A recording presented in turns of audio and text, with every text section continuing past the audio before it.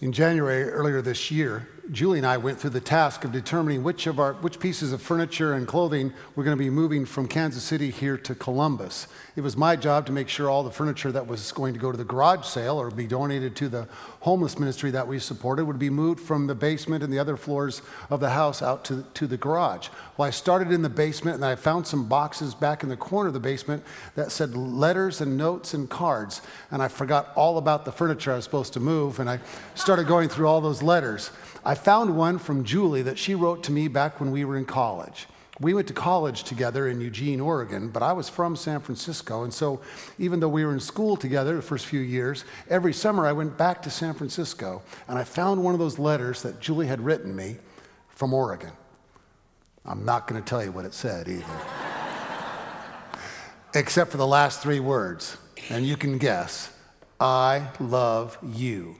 And what really intrigued me was underneath each of those words, there were three underlines, not an underline all the way across, but underneath each word, I, underline, underline, underline, love, underline, underline, underline, you, underline, underline, underline. And I just wondered, what exactly does that mean? What's she trying to tell me? What's she trying to communicate? I couldn't afford, remember how long distance calls used to cost a lot of money? I couldn't afford to make a call. She couldn't call me. So we spent the whole summer wondering, what's really going on here? What's this about? And I read it and I reread it and I tried to parse every single word. In fact, I took that letter and folded it up and put it inside my wallet. Carried it with me all summer. Plenty of room there because there was no money in my wallet, that's for sure.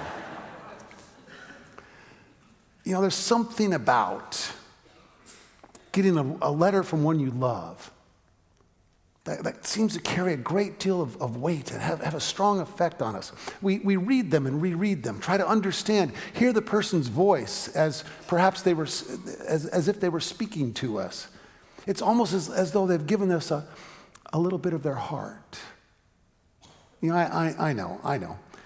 We live in a world of emails and texts and Facebook messages and tweets and all of that. Maybe letter writing is anachronistic and something that we've just forgotten about or don't really care about anymore. But I think there's something about a handwritten note that we ought to revive, you know? Something about writing a note to a friend just to say, hey, I was thinking about you. I prayed for you. I love you. What is it about that? I got another note earlier this year. This one came from my mom. She sent me a knit cap, you know, that you wear in the wintertime, although today it feels like it's 75 degrees outside. But eventually I'm sure I'm going to wear this cap. It has the San Francisco Giants logo. That's my favorite team. But more important than the cap she sent me was a little note she stuck on the inside. And remember, I'm proud of you. That's a pretty sweet thing to get. My mom has beautiful penmanship. And it just meant so much just to see that one little line. Remember, I'm proud of you. That's what the Apostle Paul is doing. He's writing to the church in Thessalonica to let them know that he loves them and he's proud of them. This really is a love letter from pastor to parish to say, don't forget who you are. Remember all that we've struggled, all that we taught you about. I want you to know that I love you and I'm proud of you. Now, there's a part of this letter where he uses his own life as an example. And it sounds like he might be bragging a little bit, like he's saying, hey, look at me. I'm a good Christian boy. Now act and live like I do too. It sounds like that, but what he's really saying is almost like, imagine that I would write a letter to Deb and to Jim. And I'd say, Deb and Jim, this is the way I'm going to behave, and this is the way I'm going to live and act as your colleague and co-worker in Christ, and I expect that you'll live in the same way. And then what we do is we hold each other accountable. It's not about, look at me, I'm better, try to be like that. It's really a way of saying all three of us are on the same page together. Now let's be sure that we practice and live our lives in this way. That's what Paul's saying to his church in Thessalonica. You've seen me and Silvanus and Timothy, those are his friends. We want you to remember how it is you're to behave. Actions matter. What we say we believe should be reflected in the way we live. In verse 12, he says we, and that's Silvanus and Timothy, but these are Paul's words. We appealed to you, encouraged you, and pleaded with you to live lives worthy of the God who is calling you. Appealed, encouraged, and pleaded with you. Because this way of life matters. He's saying, don't forget who you are. Now go and live that way. One of my favorite professors in seminary was a man named Fred Norris. Dr. Norris was brilliant, PhD from Yale, well-respected, highly respected in his scholarly field, known for being the author of many, many very dense and technical journals, quoted often within his area of expertise. But Dr. Norris was just this sweetheart of a guy. Had this big laugh, just this bold, boisterous kind of personality. Anywhere you went on campus, you knew where Norris was because you could hear him laugh from anywhere.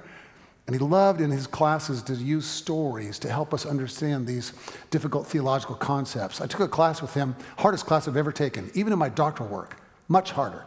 Hardest class of anything I've ever done, called Christian Social Ethics. We had to read an ethicist named Alasdair MacIntyre, a brilliant writer, but very dense, very hard to understand. I think I've read his book now 5 times. I might finally be getting it. But Norris would explain it by telling stories. He'd say, boys and girls, here's what's going on in this part of the chapter we've been reading this week. One time he told us a story about when he was a little boy. He said that every day that he would leave for school, his dad would be there at the door, hand him his book bag and say, now, Freddie, don't you forget, you're a Norris. Act like it. And what did that mean? Well, Norrises are kind and polite and gracious and loving, and they do the work they're assigned, so you better live that way every day. Here's your books, Freddie. Don't you forget, you're a Norris. When Freddie was around 4th, maybe 5th grade, he told us in class, he heard a troubling story. He was in the kitchen having a snack. His parents were in the other room talking about Grandpa Norris, who was a traveling itinerant preacher, kind of a traveling evangelist. Remember how we used to have a lot of those? Who would go from city to city to inspire people and such, and they'd take in offerings to help support the ministry, that sort of thing. Turned out Grandpa Norris quit the ministry because one too many of the offerings made it into his own personal pockets. He had to quit the ministry because he slept one too many times with someone that he wasn't married to, and kind of got him in some trouble. Freddie was really upset. He loved his grandpa. He couldn't believe this had happened. And so the next day he went to his dad and said, Dad, I overheard what you were saying about Grandpa, and it really bothers me. Why did he behave like that? His dad said, Freddie, he forgot. He forgot that he's a Norris. Sometimes it really is that simple, isn't it? Sometimes it's simply a matter of remembering who we are, what we believe, and how that shapes the way we live, and why. Sometimes it's just that basic. Don't forget who you are. Be the one that you know you were created to be, and let the rest of your life fall in place as you go along. Well, this sweet little letter from Paul to his church in Thessalonica is the earliest known evidence of Christianity in the Bible. There's the Gospels and there's the book of Acts. There are other letters from Paul and from Peter and from John and others. The book of Revelation. But the earliest, the oldest writing in the Bible about early Christians is this little letter to the church in Thessalonica. And they tell us that the primary feature of the early church was their love for each other. And there's also this sort of disarming awareness of the presence of God, of the name of God.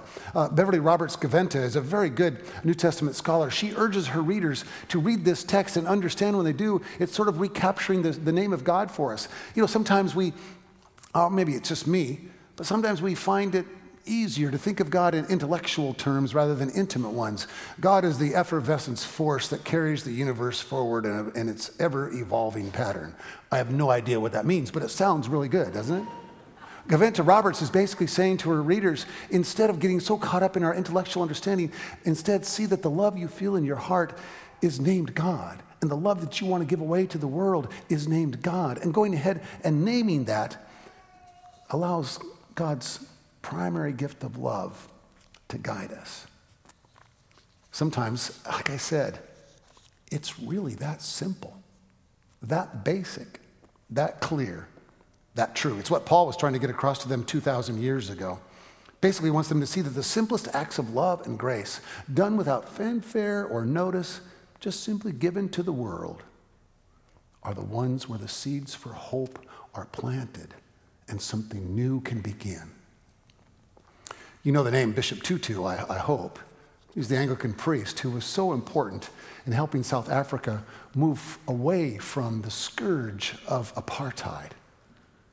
He was asked by an interviewer not long ago, why is it, Bishop, that you're an Anglican and not a Methodist or a Baptist. Most of the blacks who converted back in those days to Christianity became Methodist or Baptist, and yet you became an Anglican. Why is that? He said, let me tell you a story. When I was a little boy, my mother and I, we were walking down the sidewalk, and there was a rule in apartheid South Africa that said if you were black and there was a white person coming towards you, you'd have to step off of the sidewalk down into the gutter, regardless of how messy or dirty it might be, and offer deference to the white person walking on past. We were walking down the sidewalk one day, and there was a tall white man in a black suit with a black hat. He was walking toward us. The closer we got, my mother slowed down even more. She began to step off the curb down into the gutter, but before she could, this white man in the black suit with a hat, he stepped off down into the gutter. As my mother and I walked past, he tipped his hat to her in an act of deference. I couldn't believe it, Tutu said. I was shocked. I'd never seen a white person behave like this. As we got past, I said, Mommy, why did that man act like that, that white man? Why did he do that? And she said, that man was an Anglican priest, a man of God. And I decided right then and there, Bishop Tutu said, that I too wanted to be an Anglican priest. And more than that, a man of God. You see how beautiful that is? In the simple act of stepping off, deferring to another, hope was given to the world. Apartheid was driven from the land. There's an important question in that story that I just told. It's the singular word, why? Too often in the church and in business and in politics and education and the rest, too often though, especially as far as I'm concerned in the church, we plan our ministries with what and how when we forget about why. We get very concerned about looking slick and coming off just right, just so, and we get it all done because what and how dominate our conversation, and we forget about why do we do this? Simon Sinek is the one who helped me see this. He says in his book, start with why. That's the question that matters. Listen to his words. People don't buy what you do, they buy why you do it. Did you hear that? Not what you do, but why you do it. And what you do simply proves what you believe. Right now, I would dare say that the world is longing for an answer to the why question. Longing for a sense of hope, for something to give their hearts and minds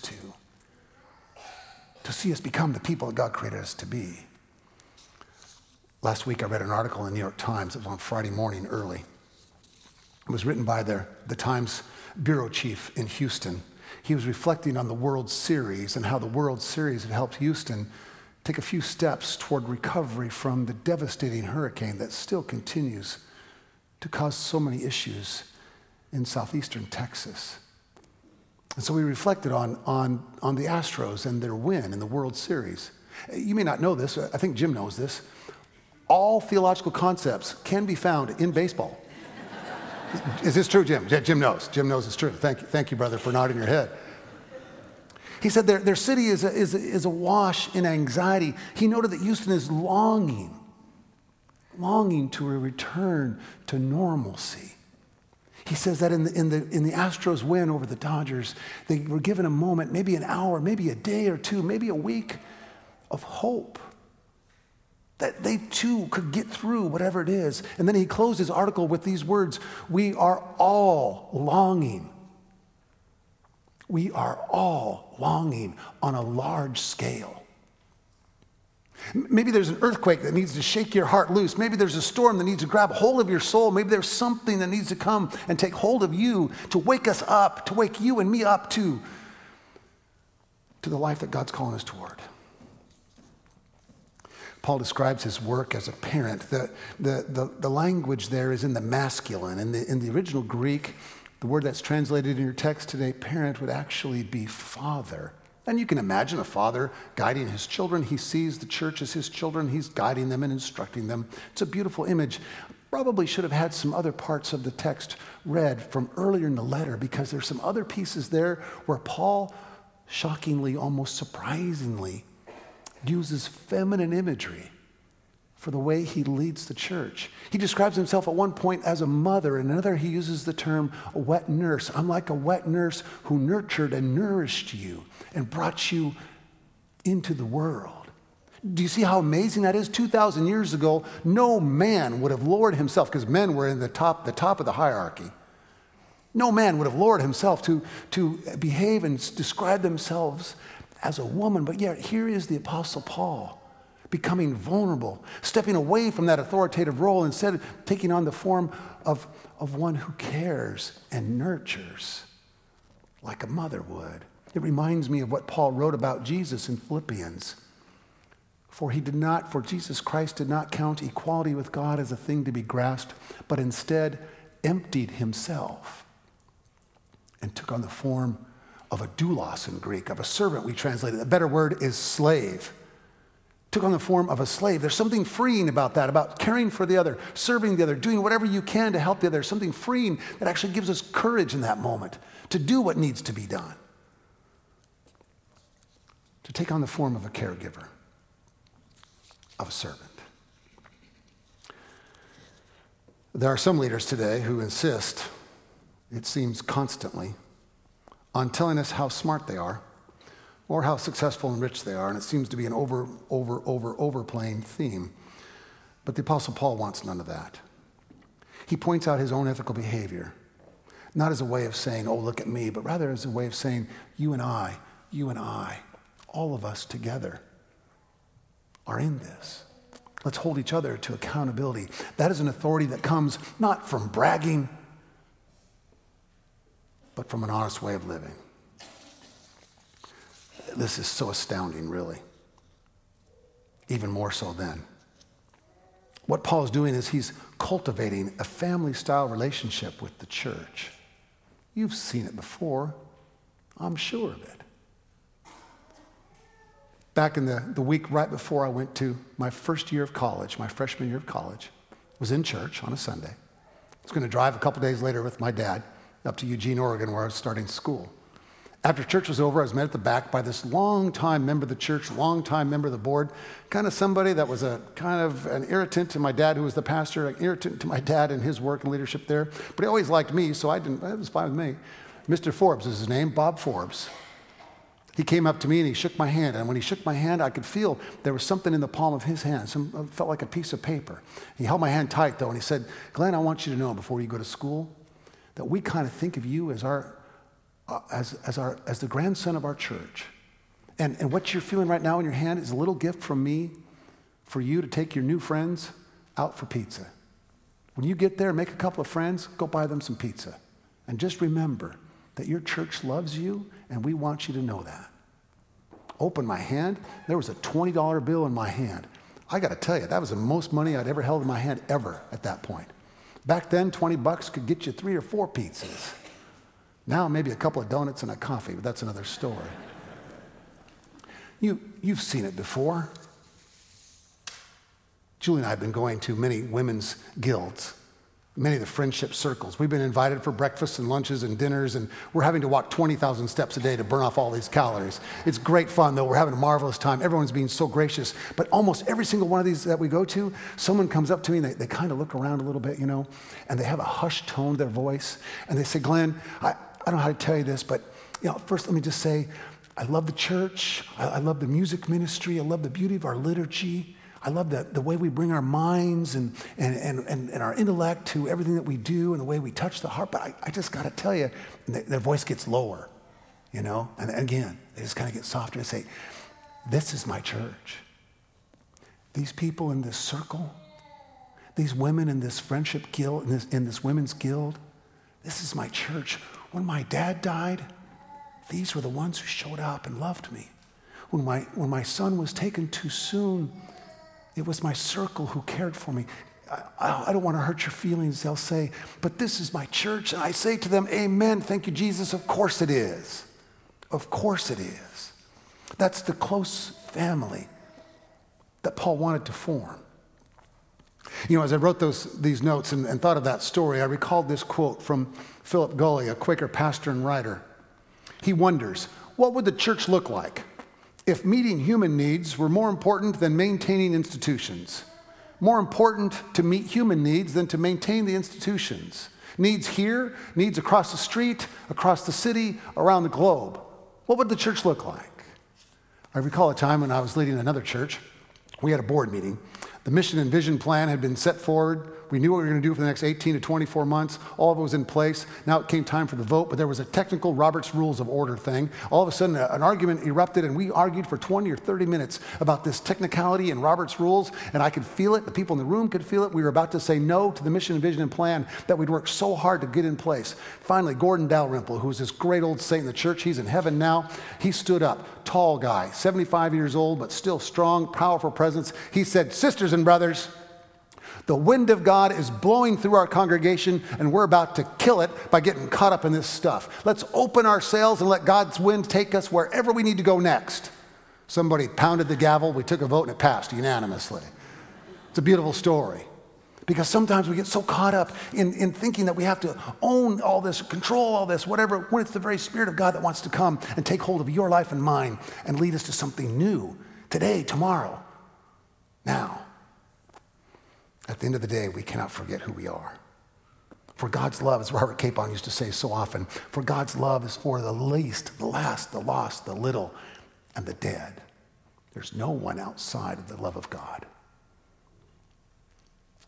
I'm going to close with this. It's about a young preacher. Was in his 20s, late 20s, finished seminary, wanted to spend some time studying other churches before he began his own work in ministry. And so he spent the whole summer going from church to church to church, well-known churches where he could learn from them. In one particular church, as he described it, it kind of sounded like us. There was a lot of complexity to the church, multiple campuses, serious financials that had to be understood in a careful way, beautiful liturgy, a complex theology, but he loved the worship service. He appreciated the preaching and the music and all the rest. So afterwards, he determined to stay and talk to the preacher at the back door, to the senior minister, and let him know, "I really appreciated the service and your sermon today." He was last in line, and there was a woman right in front of him. She was clearly upset. Her hands were shaking. There were tears on her face. She said to the senior minister, as this young pastor stood nearby, she said to him, "My daddy died. He was not a member of the church. If he'd known he was going to die, I'm sure he would have joined the church. I'm so worried about my father. What are you going to do? What can we do? Is there something? I don't know. I'm so worried." She seemed to be emotionally, maybe even mentally troubled. The wise old pastor, though, he took a hold of her hand and he said, "It sounds like your father was a good man. I did not know him, but it sounds like he was a wonderful person." She shook her head. Yes, he was. The wise old pastor said, "In this church, on some occasions, we have a ritual that we practice where we bring in folks who've passed away into the life of our church, and we make them full members. Would you like me to practice that ritual with you right now?" She stood a little taller, and she said, "Yes, I would very much." They held hands. He prayed right there with her in the narthex of the church. He prayed with her and said, "Lord, thank you for this woman, for her love of her father, for the way he loved her. She's been a blessing to him, and he's been a blessing to her. We're grateful for that. Now, Lord, I implore you to give this man membership in our church. Bring him into the arms of your gracious love. Amen." The woman suddenly stood straight. She wiped the tears off her face, and the preacher said to her, "Your father now is a member in full standing in this church, and he's even now very much in the arms of God's gracious and never-ending love." She gave the pastor a huge hug and left a changed person. The young preacher who was there to study, he came up next in line. He thanked the preacher the pastor, senior minister, for his sermon, and then he asked him a question. He said, "Do you really have a ritual in this church for making dead people members?" And the old pastor said, "No, but it seemed like a good idea, don't you think?" Yes. It was a good idea because the love of God is given to the last, the lost, the least, the little, and the dead. That's why Paul writes to us, live lives worthy of the love we have received, the love we've already known. Do we have room in our hearts? Do you have room in your heart right now for the love that God wants to give to you? Do you have the courage you need in your soul to let that love not only stay there, but be given away to the world? Do you have the room for love? Do you have the courage to give it away? You do. You do. I'm certain of it. I've seen it. Don't forget.